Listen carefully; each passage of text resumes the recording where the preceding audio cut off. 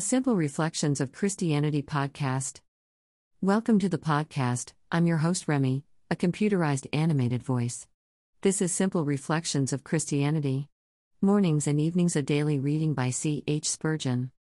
Thank you for joining in, and of course please like, subscribe and follow for more messages like this. We can all learn a thing or two from the saints who have gone before us. Thanks again and welcome to Simple Reflections of Christianity podcast with me Remy, you host. Morning, May 1st. His cheeks are as a bed of spices, as sweet flowers. Song of Solomon 5:13. Lo, the flowery month is come. March winds and April showers have done their work, and the earth is all bedecked with beauty. Come, my soul, put on thine holiday attire and go forth to gather garlands of heavenly thoughts. Thou knowest whither to betake thyself, for to thee the beds of spices are well known, and thou hast so often smelt the perfume of the sweet flowers, that thou wilt go at once to thy well-beloved, and find all loveliness, all joy in him. That cheek once so rudely smitten with a rod, oft bedewed with tears of sympathy and then defiled with spittle, that cheek as it smiles with mercy is as fragrant aromatic to my heart.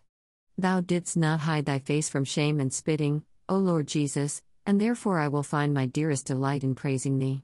Those cheeks were furrowed by the plough of grief, and crimson with red lines of blood from thy thorn-crowned temples. Such marks of love unbounded cannot but charm my soul far more than pillars of perfume.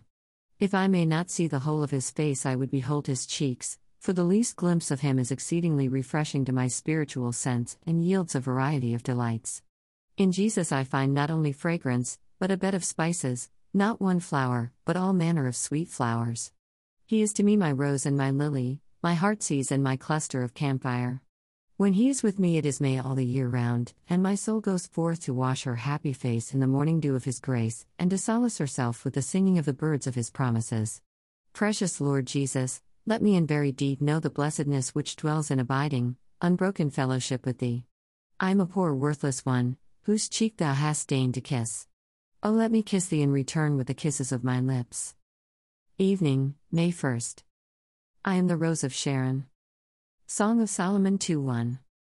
Whatever there may be of beauty in the material world, Jesus Christ possesses all that in the spiritual world in a tenfold degree.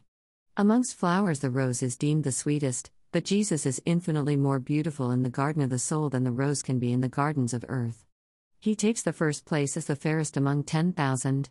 He is the sun, and all others are the stars. The heavens and the day are dark in comparison with him, for the King in his beauty transcends all. I am the Rose of Sharon. This was the best and rarest of roses. Jesus is not the rose alone, he is the Rose of Sharon, just as he calls his righteousness gold, and then adds, the gold of Ophir, the best of the best. He is positively lovely, and superlatively the loveliest. There is variety in his charms. The rose is delightful to the eye, and its scent is pleasant and refreshing, so each of the senses of the soul, whether it be the taste or feeling, the hearing, the sight, or the spiritual smell, finds appropriate gratification in Jesus. Even the recollection of his love is sweet. Take the Rose of Sharon, and pull it leaf from leaf, and lay by the leaves in the jar of memory, and you shall find each leaf fragrant long afterwards, filling the house with perfume. Christ satisfies the highest taste of the most educated spirit to the very full. The greatest amateur in perfumes is quite satisfied with the rose, and when the soul has arrived at her highest pitch of true taste, she shall still be content with Christ, nay, she shall be the better able to appreciate him. Heaven itself possesses nothing which excels the Rose of Sharon. What emblem can fully set forth his beauty? Human speech and earth-born things fail to tell of him. Earth's choicest charms commingled, feebly picture his abounding preciousness. Blessed rose, bloom in my heart forever.